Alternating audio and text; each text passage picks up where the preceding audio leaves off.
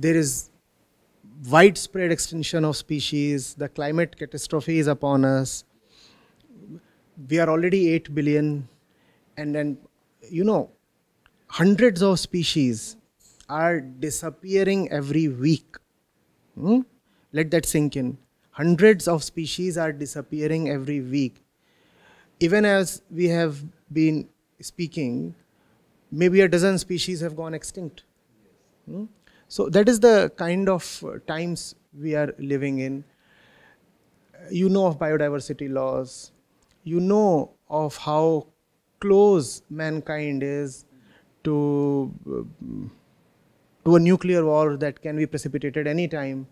Nations keep blatantly threatening each other with their nuclear arsenal. All those things are happening.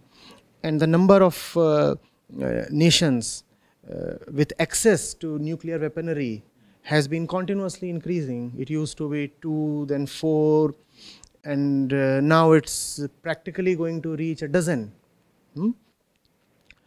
So anything can happen anytime. It's obviously a very, very bad situation, and anybody can see that.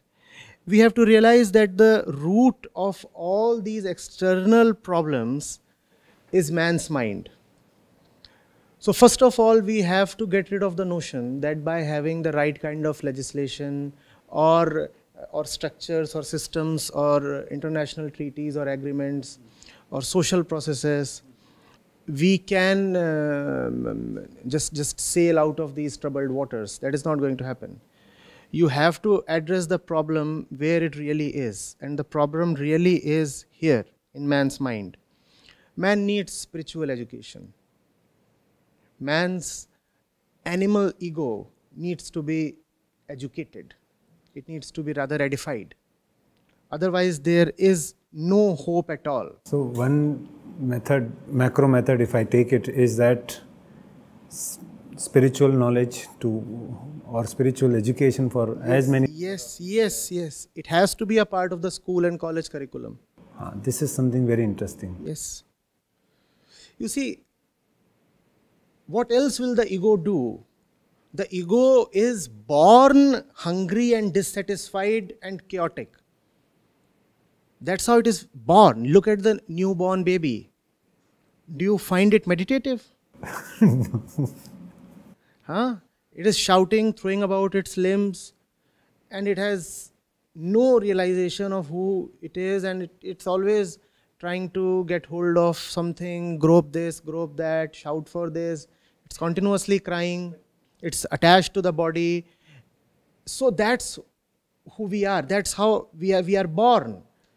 Now, if you do not educate the ego, what will it do throughout its lifetime of, let's say, 80 years? It will go outwards to seek satisfaction. And how will it seek satisfaction? Through consumption. And that sense of consumption is what is destroying the world today. It has already very nearly totally destroyed it. If you do not get contentment at the right place, you will obviously seek satisfaction at all the wrong places. How will you seek satisfaction? By amassing wealth, by consuming material, by consuming another human being, by trying to dominate another human being. No? Through all these means, what are you trying to do? What is so much of all this human activity about? It is just to please the ego, right? I am not okay, I want to be okay, so I'm doing something. What am I doing? I'm chasing a woman, I'm chasing wealth, I'm attacking another nation, I'm becoming sectarian, I'm proving my superiority, I'm amassing more knowledge. Why am I doing all this? Because I feel hollow within. Something is not all right. So I'm trying to set it right by doing all these things. Another thing is, you do all these things all your life, and yet the fundamental dissatisfaction does not go away. The result, you do more of those things with more misery for yourself and the world. Far better than that is to take the student within and point to the real source of dissatisfaction. Once he knows the real source of dissatisfaction, at least he will not foolishly run behind the world. So spiritual education, to me, is the unavoidable solution.